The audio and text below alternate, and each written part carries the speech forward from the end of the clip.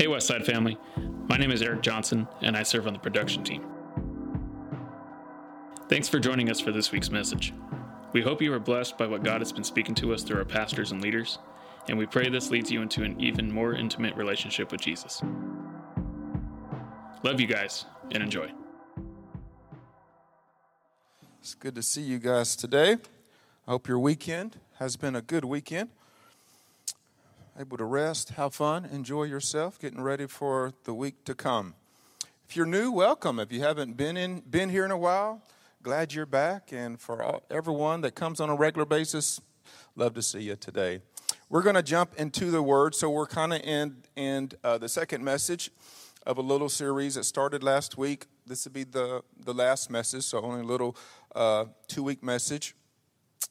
Today we're talking about taking back control. So last week we really talked about, if you wasn't here last week, this might disrupt some of your theology or how maybe you've been taught sitting in church in the past. But if that is you, I would encourage you to go back and listen to last week's talk so that you can get the perspective that we discussed last week. But we basically talked about how God owns the earth, but yet we, as humans, male and female, control the earth. That was pulled from 2 areas of Scripture. Psalms 24:1 says this, "The earth is the Lord's, and the fullness thereof, the world and they that dwell in it." So right there, it says it. The earth is the Lord's and everything in it. Psalms 8:6 says this, "You have made him," meaning humanity, male and female, "to have dominion over the works of your hands," that is the earth. "You have put all things under his feet." So that is just a segue into other scriptures, not get into that right now. But right there we have evidence from Scripture that God owns the earth, humanity controls the earth. And since humanity controls the earth, humanity is the reason that the earth is the way that it is. It's not God's fault the earth is the way that it is. It's not God's fault that there's all these issues, tragedies, past, present, future. The fault is you and I, because we don't do what God would have us to do, and when that happens, everything gets out of control.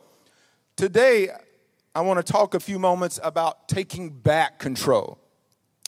So, God gave control of the earth to humanity in the very beginning. And that was with Adam and Eve. You can read the creation story, and it's very plain and simple. But what occurred is Adam and Eve lost control. They lost control when they disobeyed God and they obeyed Satan to partake of the fruit that God said, "Do not eat." When they did that simple act, they simply lost control. They lost authority, dominion, they lost power, they lost rulership over the earth, and they basically handed the reins over to Satan. It was after that moment that the earth went into absolute chaos. That's when all hell broke loose. That's when sin began to multiply and manifest. That's when a major anti-God segment began to develop. That's when a culture and a civilization began to develop, but yet it was a anti-God civilization.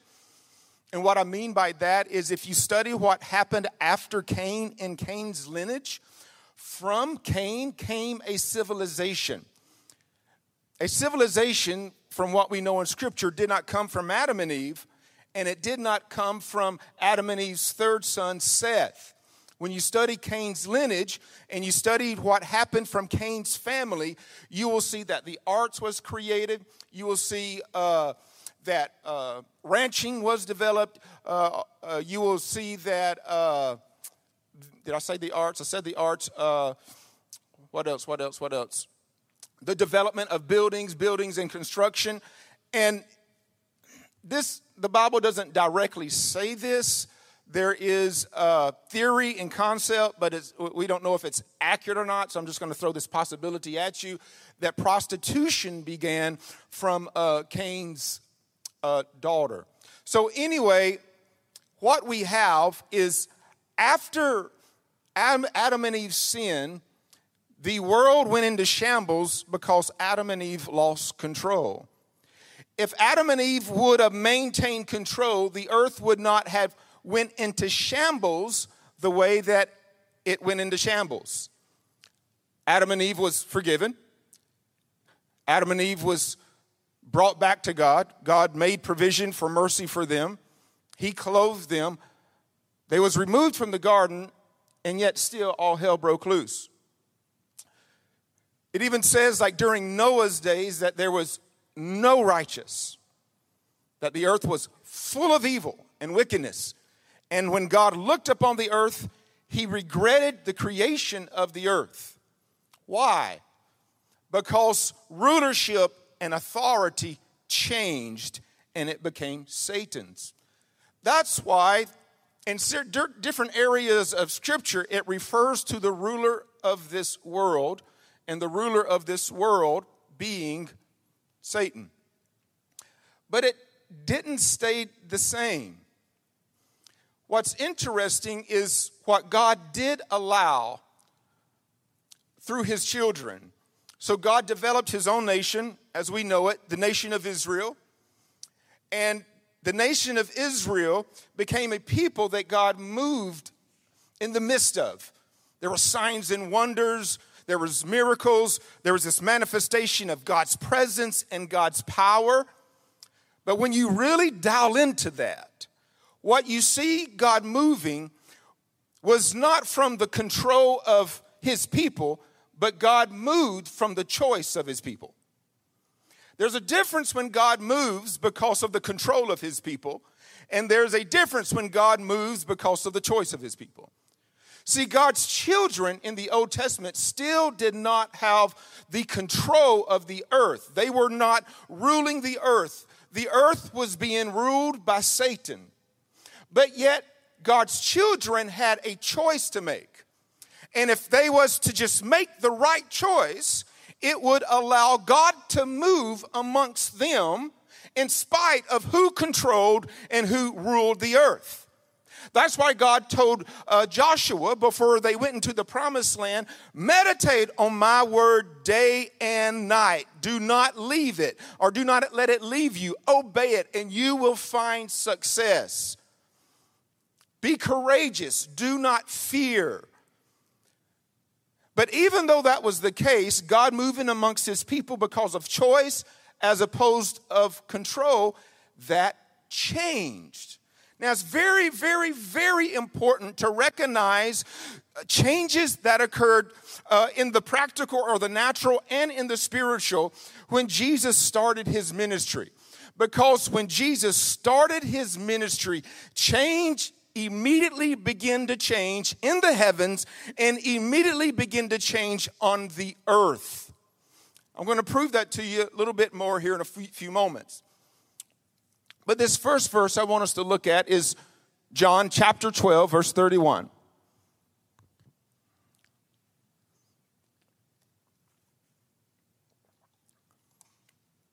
Now, can you say now?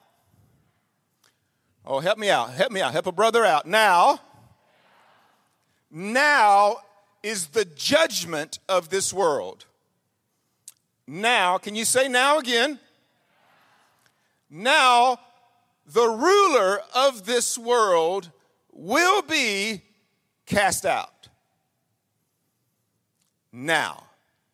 So, the first part, now the judgment of this world. Now is the judgment of this world. That means that Jesus Christ, he became the judgment. He became the curse. Instead of the world dying because of sin, Jesus Christ died because of sin. He took on the judgment of this world. That's why he said, now is the judgment of this world. This particular time in Jesus' life is right before he was about to enter into the last stages of his earthly ministry. He was about to go through the process of betrayal, torture, and then, of course, crucifixion. And he was like, now is the judgment of this world. Now I'm about to die so the world might be saved. I am taking on the burden of sin. I am becoming the curse. So humanity does not have to. And then he goes on to say, now the ruler of this world will be cast out. It's very interesting. You come across 4 satanic castings. When I say satanic, I mean specifically Satan being casted out. Not talking about demons being casted out, but Satan being casted out. The first one is he was cast out of heaven when he betrayed God in heaven. The second one, which is this one, is he was cast out of his rulership on earth. The third one is he will be cast into, not out of, but he will be cast into a bottomless pit. And then the fourth one is he will be cast into the lake of fire. But this is the second one. What happened right here at this statement from Jesus is Satan was booted off of his throne, per se, and he lost rulership of having control over the world when Jesus simply made this statement. Now, the ruler of this world will be cast out. Satan does not have the same control that he once did. He just doesn't. Because he no longer is the ruler of this world. He wasn't cast out of this world. He was allowed to remain on the earth. And this is God's sovereign choice and will. He will not be cast out of the world until he's cast into the bottomless pit. Then after that, he will be given an opportunity to come back and do some more damage. And then he will be cast out a fourth time. And that is when he is ultimately cast out, and we won't ever, or the world or whoever, will never deal with Satan again. But at this moment, he lost control, and he had to start roaming the earth as a scavenger. That's why the Bible says he is seeking whom he might devour. So Satan, at this moment in time, is nothing more than a scavenger roaming the earth to and fro with his dominions, or minions, not dominion, even though they have dominion over certain areas, minions trying to steal, kill, and destroy. But the only control that they have is the control that humans give them. Let me tell you this again. The only control that Satan has over your life is the control that you give him. The only control that Satan has over our communities is what the community collectively gives him. He doesn't have control. He doesn't have rulership. He is not the king of the world anymore. Who is the king of the kings now? Jesus is the King of kings, the Lord of lords, the beginning and the end, the Alpha and the Omega. Amen? Now, let me give you a little bit more a solid foundation here. So Jesus had 72 disciples, and he empowered them for ministry. And this is what the Bible says. It really gives us another view into control and authority taken from Satan and given over to God's children. Luke 10:17 starts this way. The 72 returned with joy, saying, Lord, even the demons are subject to us in your name! Exclamation point. All right, I got more to read, but let's just look at this a second. It's very important to kind of break this down and get a big understanding of this. So when the 72 came back saying, Lord, even the demons are subject to us in your name! Exclamation point. They said that in a context or a sense that this is not something that they are accustomed to. They was not accustomed to having authority. They was not accustomed to having power. They wasn't accustomed to having control. They were used to being controlled and being manipulated. They were used to the devil abusing them. But now they're saying, Lord, even us, we have control, or the demons is subject, and this is key, even though I can't jump into it, to us in your name. And he said to them, I saw Satan fall like heaven, or like lightning from heaven. Behold, I have given you authority to tread on serpents and scorpions, and over all the power of the enemy, and nothing shall hurt you. Nevertheless, do not rejoice in this, that the spirits are subject to you, but rejoice that your names are written in heaven. Let me pull the pastor card and hit the pause button and just say something. There is a movement in certain churches across the nation right now is where people is getting all demon crazy. They're searching for demons. They're looking for demons. They're trying to pull demons out of people that demons don't exist. And whenever there is a demonization, they get all happy. They start rejoicing, and they feel like there's something special because they cast a demon out. Jesus plainly said to his disciples that actually exercise that authority, don't get happy and don't get excited because you can cast a demon out, but be happy and get excited that your name is written in the Lamb's Book of Life. Amen? Beware of ministries and churches and leaders that is all about casting demons out, rebuking demons, delivering people from demons. It happens and it will happen. I've done it before, but it ain't nothing to get happy about because it's not our power that's doing it. It's the power of Jesus Christ that's doing it. Amen? I'm sorry. Well, I'm not sorry, but I get a little aggressive on that one. It irritates me. That the spirits are subject to you. The spirits are subject. So we see, because of Jesus, everything changed. But one could argue, well, that was for the 72, because Jesus specifically chose the 72.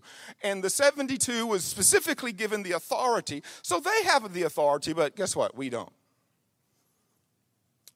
Can someone say, not today, Satan? Don't say that looking at your neighbor, right? That's not what I meant.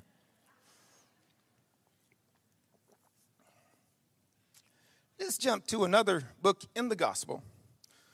Fast forwarding a bit in the life of Jesus. John 16:13. However, can you say however? That's a perfect moment for that word however, because if you're sitting there thinking, this ain't for me or this ain't for the church today, this is just for the 72, I got a word for you. However, instead of speak to the hand, look at somebody and say, however. However, when he, the Spirit of truth, this is key, Spirit of truth, has come, talking about the Holy Ghost, he will guide you into all truth. For he will not speak on his own authority, but whatever he hears, he will speak.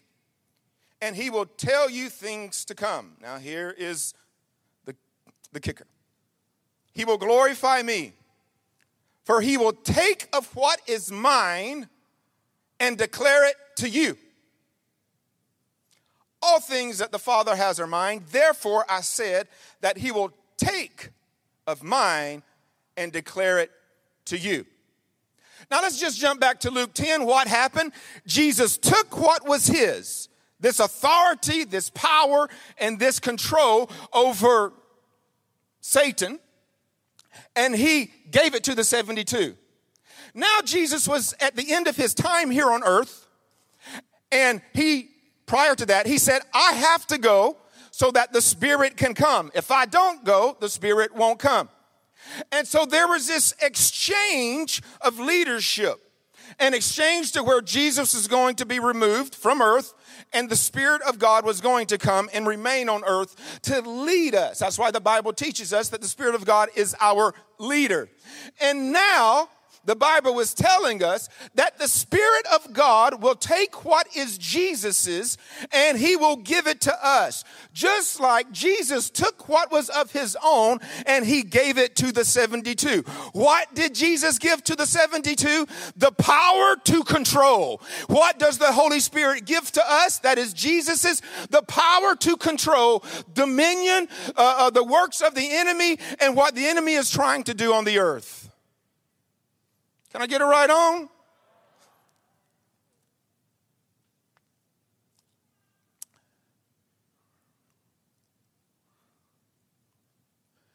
We have the control over Satan. But the key is that simple phrase, the Spirit of truth. Please hear me. We only have control through the Spirit of truth. Look at somebody and say, you ain't a bag of chips and all that.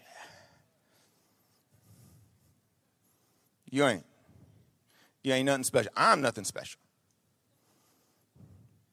What's special is the Spirit of truth. So I cannot take control in my own intellect, in my own strength, with my own talents. I only have dominion, authority, and power through the Spirit of truth. This speaks of the Holy Spirit, and this speaks of God's Word.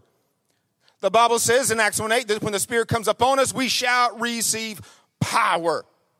So where does the power to control come from? It comes from the Holy Spirit. But it also comes from the Spirit of God leading us according to what?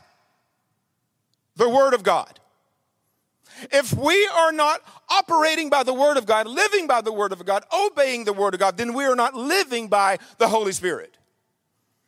And if you want control over the work of the enemy in your life, if you want to receive everything that God has for you, if you want the blessings that God has said yes and amen for your life, then you're going to have to be a person of the Spirit of truth. There's no way around about it. It's not going to happen any other way. If you want power, if you want authority, if you want control, if you want to take back what the enemy has stolen, it's only, I'll get it out here in a second, it's only going to happen through the Spirit of truth. Amen?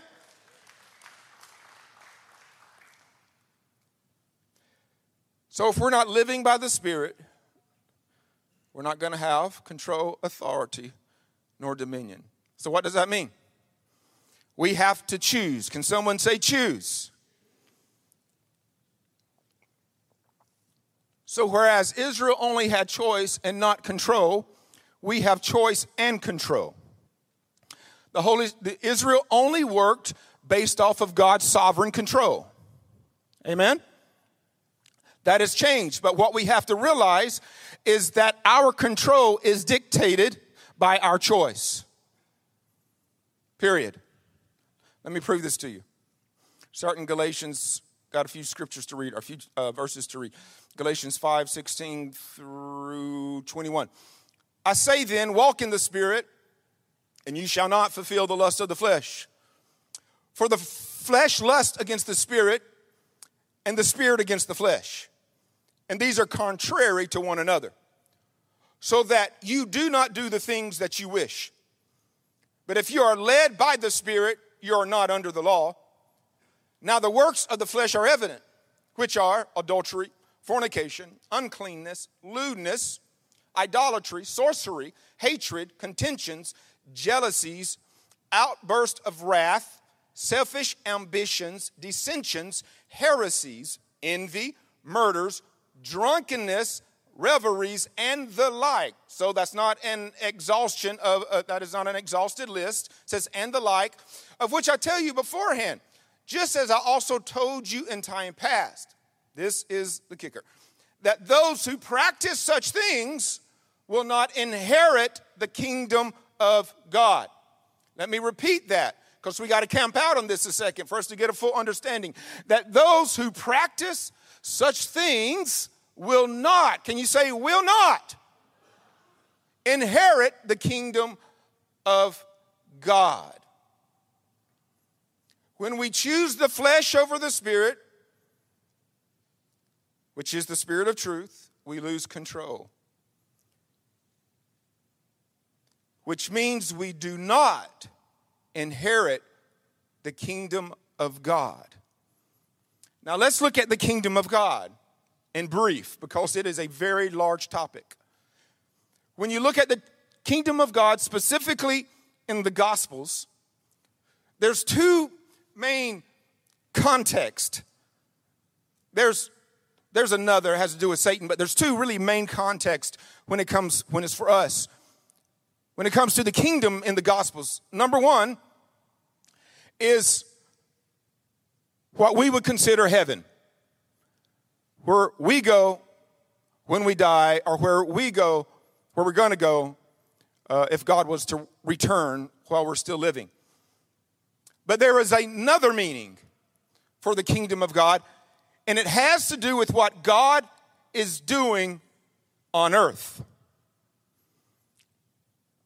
So it's important to realize this, because the kingdom on earth is what we will not inherit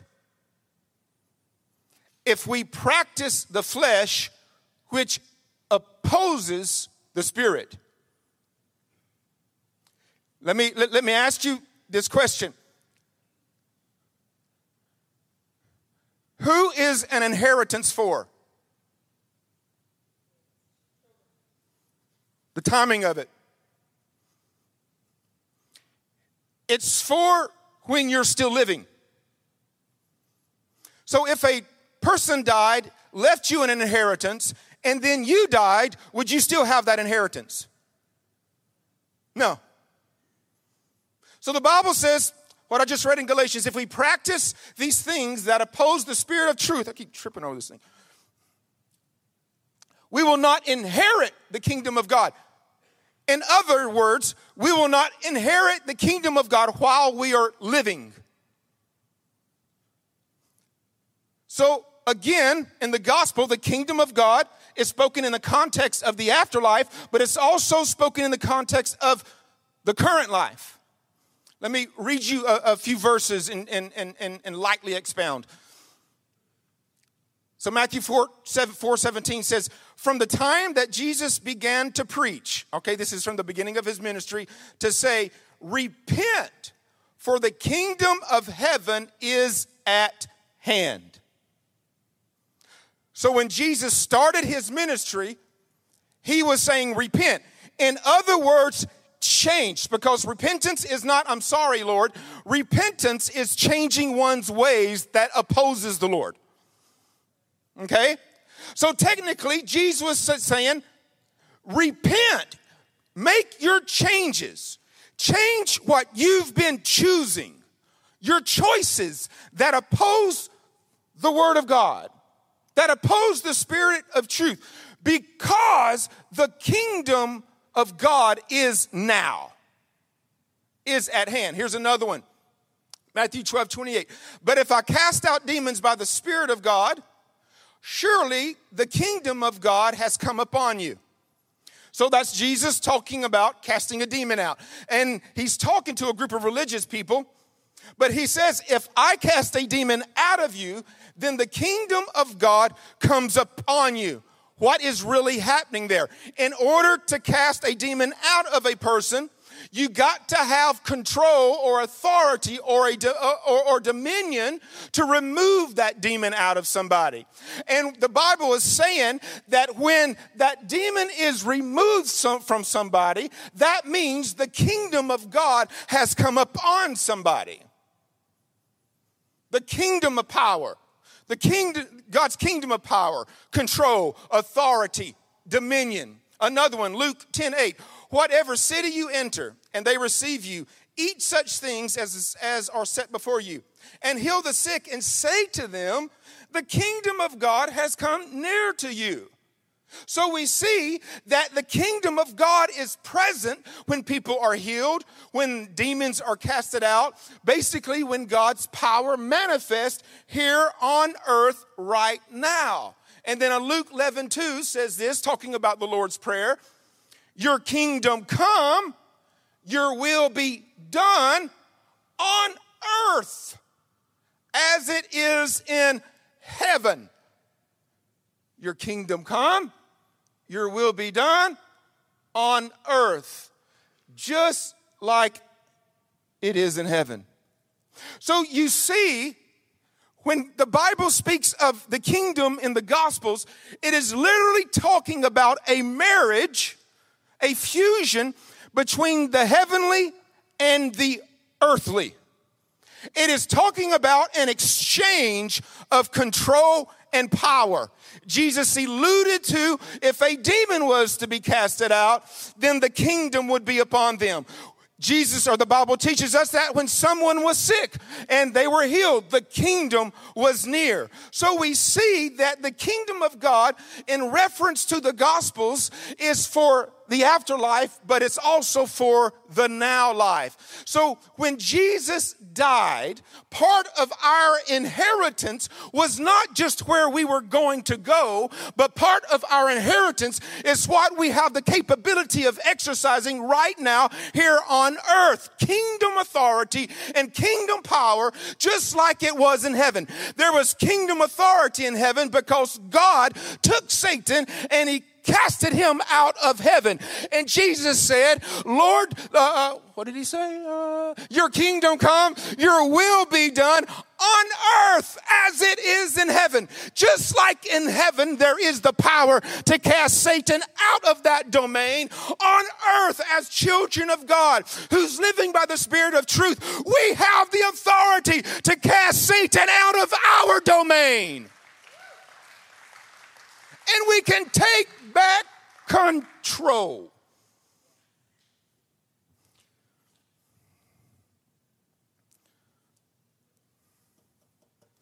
But we forfeit control when we don't live by the Spirit of truth. It's that simple. Live by the Spirit, have control. Don't live by the Spirit, lose control. God is not a respecter of people. He doesn't look at one and say, oh, you're worthy of this power, and look at another one and say, oh, you're not worthy of this power. No, we all are on the same playing field. We all get a chance to bat and hit home runs. And whether we strike out or not is on the way we can see the ball and the way we can swing. Amen? You and I have a free will to choose. And what we choose determines what kind of power and what kind of control that we have. I touched on this last week, and I touched on this a couple Wednesdays ago. The world is in the predicament that it is in because human beings have made evil, wicked, selfish, greedy, envious choices. That's why. It's not God's fault. And now that we are in the new covenant, it's not even Satan's fault. Satan didn't make you do anything.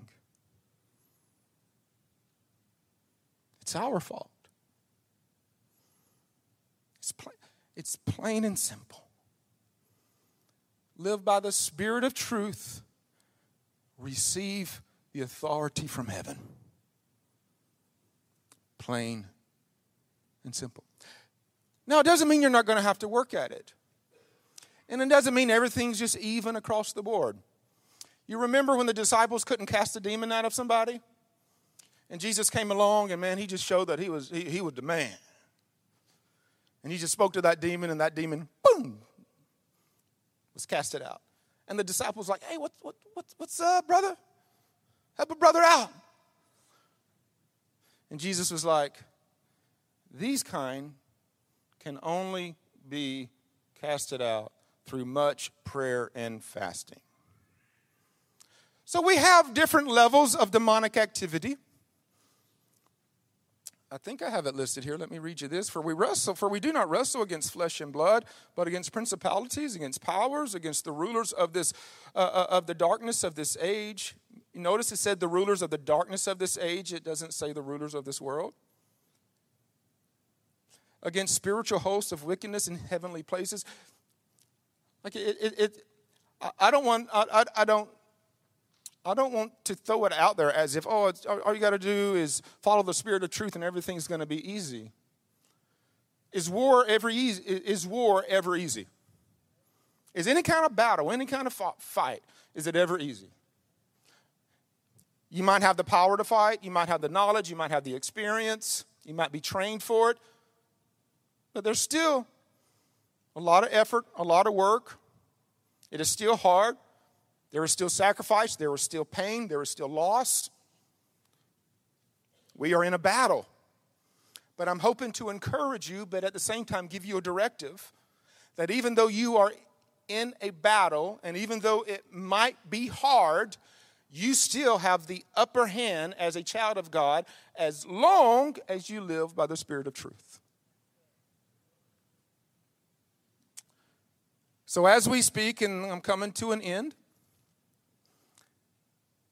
as we speak, there is a battle in the heavens.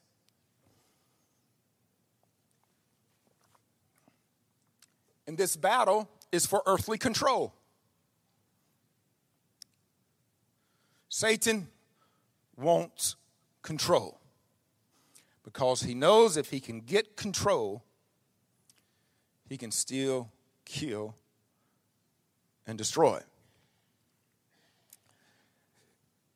The battle we are in now is a different battle that was occurring, let's say, in the Old Testament. A new battle began, a change of intensity, per se. Because Matthew 11:12 says this, and from the days of John the Baptist until now, the kingdom of heaven suffers violence, and the violent take it by force. Think about it. Until and from is a starting place. And from the days of John the Baptist. From means starting. John the Baptist shows us the starting point or the time. It says the kingdom of heaven suffers, struggles with, deals with violence. And the violent take it by force. It shows us that the enemy knew what was coming. Because you have to understand what was occurring when John the Baptist was preaching. John the Baptist, the Bible says, is the greatest prophet ever. The Bible says that John the Baptist prophesied in the spirit of Elijah, another heavyweight. And what John the Baptist did is he prophesied not the Messiah is coming, he also prophesied and preached that the kingdom of heaven is now. He was preaching. People was changing their heart. Their mind was turning from a dark age, because for 400 years, at the end of Malachi, to what we come across in Scripture, the beginning of the Gospels, it was 400 years. There was no words. God did not speak to his people for 400 years. It's darkness, struggle. It was hard. No words. And then all of a sudden, out of nowhere, here's this man who looks different, acts different. He wore camel hair. He ate locusts and honey. He lived in the desert. It is believed that he had really long hair because he was a Nazarite, and that he had dreadlocks. Because when you live in the desert, you can't really wash and comb. You know what happens with long hair? When you don't wash and comb, you get dreadlocks. He looked different. He acted different. He was different. And then out of nowhere, he preached such a powerful word. The people of the earth were so hungry that he didn't have to go to them. They went to him. He didn't go to Jerusalem to preach. He didn't go to the synagogues. He didn't go to the cities. He didn't go to the streets. He preached in the desert. And people came to the desert. And what he began to preach created faith. It created hope. It created expectation of what was about to happen. Because what was about to happen is Jesus Christ was going to come onto the scene. And Jesus Christ was going to start his ministry. And when Jesus Christ came onto the scene, there was a change of authority. There was a change of control. There was a change of power. Satan lost his position because of Jesus Christ. And Satan knew this. And so what happened when John the Baptist began to preach, and hope began to develop, and faith began to develop, and insight began to develop, and expectation for the coming Messiah began to develop, all of a sudden the evils and the wickedness and the darkness began to rise up, and they waged war on the heavenlies. And we are still in that war. But how do we fight? We fight through choice. We wrestle not against flesh and blood. Guess what? You cannot get into a grudge match with the demon. It's not going to happen. But we fight with choice. The first battle, the very, very first battle of the human existence between good and evil was not a knockout, drag out, lay it on the line fight. It was a fight of choice. Satan gained control by choice. Satan killed Abel through Cain by Cain's choice. The world was evil in Noah's day by choice. Sodom and Gomorrah was decimated by choice. We are saved by choice. And if we want to take back control, if we want to receive what God has promised us, if we want to live in the blessings and the power of Almighty God, it's going to be by a choice of us living by the Spirit of truth and not by the spirit of this dark age.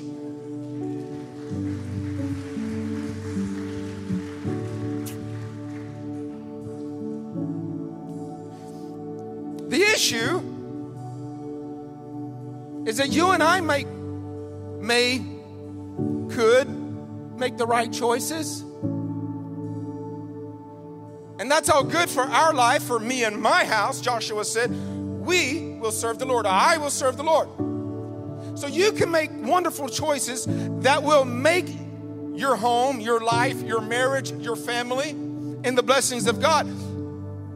But the problem is, we live in a world that so oftentimes does not make the same choice. So that just makes it that much harder for us.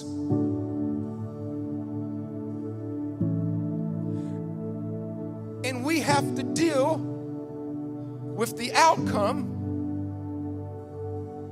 of other people's choices that does not choose to live by the Spirit of truth.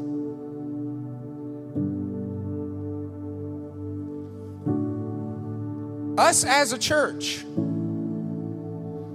The more people we have choosing the Spirit of truth, the more powerful our church will be.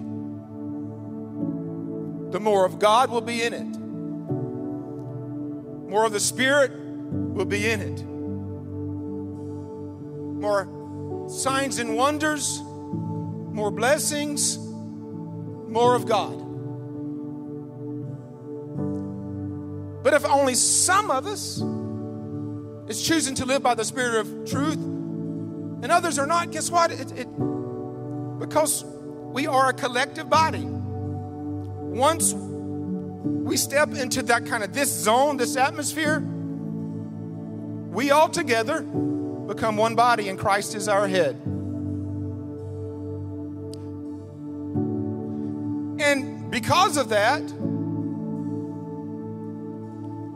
what happens in this context is not just based off who God calls to lead this context, which has to be me and Lorana and some others. No. We can choose to live by the Spirit of truth. My leaders can choose to live by the Spirit of truth. But if other parts of the body doesn't,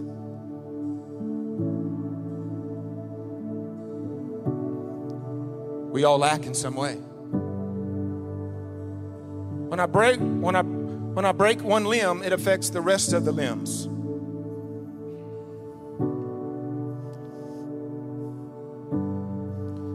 A few weeks ago, I was preparing dinner and I didn't hold my hand right. There's a certain way you hold your hand when you're chopping food. And I let my finger become a little too straight. And I was trying to be Gordon Ramsay. And I took a big chunk out of my finger.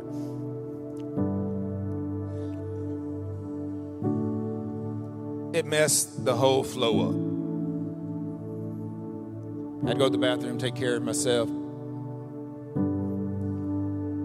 Had to get Jake to come in there and help me because I knew the other people in my house at that time would pass out.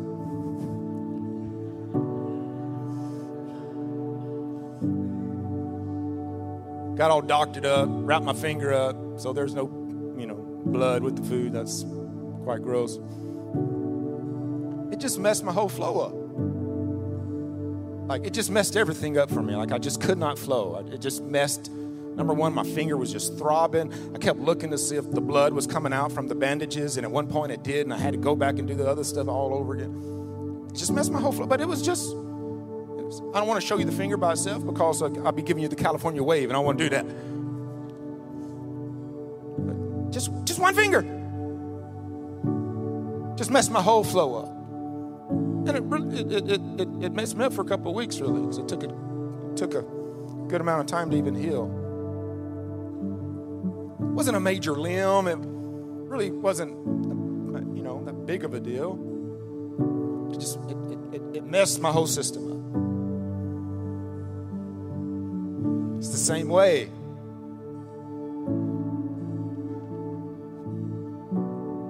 This body is not just affected by what some leaders do. This body is affected by what all of us do. And I'm shutting up with this. Let's all make choices and changes that causes us to live by the Spirit of truth, so that we might live in and experience the Spirit's power, so that we can live in a way that God has called us to live. And I just felt a nudge from the Holy Spirit to say this. This is applicable to your daily life. This isn't just church stuff. When I'm speaking today, my mind is not on church stuff. When I'm speaking this, my mind is on you, your life, and how God can bless your life outside of this place. If you want to live a blessed life, experiencing the good things that God the Father has for you, you have to take back control, which means you and I, we have to live by the Spirit of truth. You don't have to live by the spirit of the world. It's very popular to say, we're all sinners, just saved by grace. Really that's contrary to Scripture.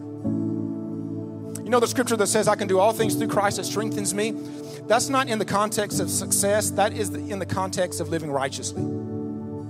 Anytime the Bible begins to list things of what we should not do, it never lists things of what we should not do in the context that you're going to do them sometimes. No, when the Bible lists things that we should not do, it is always listed in the context and in the attitude that you can do all things through Christ that strengthens you. You don't have to fall. Yes, we make mistakes, and yes, we do fall. But guess what? We don't have to. That is a lie. That can be an excuse. I'm just weak. I'm flesh. I got a sinful nature. Yeah, but you also got the Spirit of Christ in you, and the Bible says that you can do all things through Christ that strengthens you. You do not have to live, and you do not have to practice the ways of the world. You don't have to. It happens, but you don't have to. So don't listen to the lie. It's just the lie of the enemy to make you weaker and to make everybody else weaker.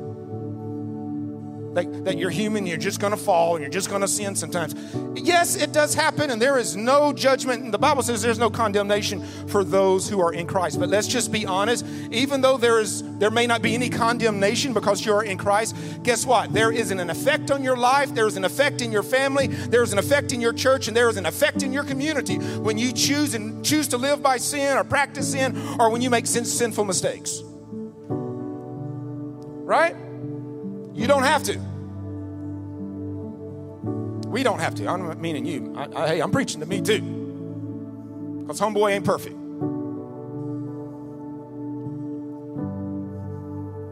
Let us all strive to live by the Spirit of truth so we can take back control and experience all that God has for us now here on earth. Amen? Amen. Give God a good hand clap of praise.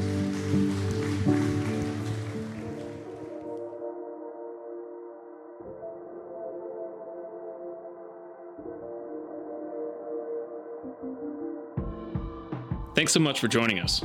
We hope God spoke to you personally through this message and continues to encourage you throughout the coming weeks.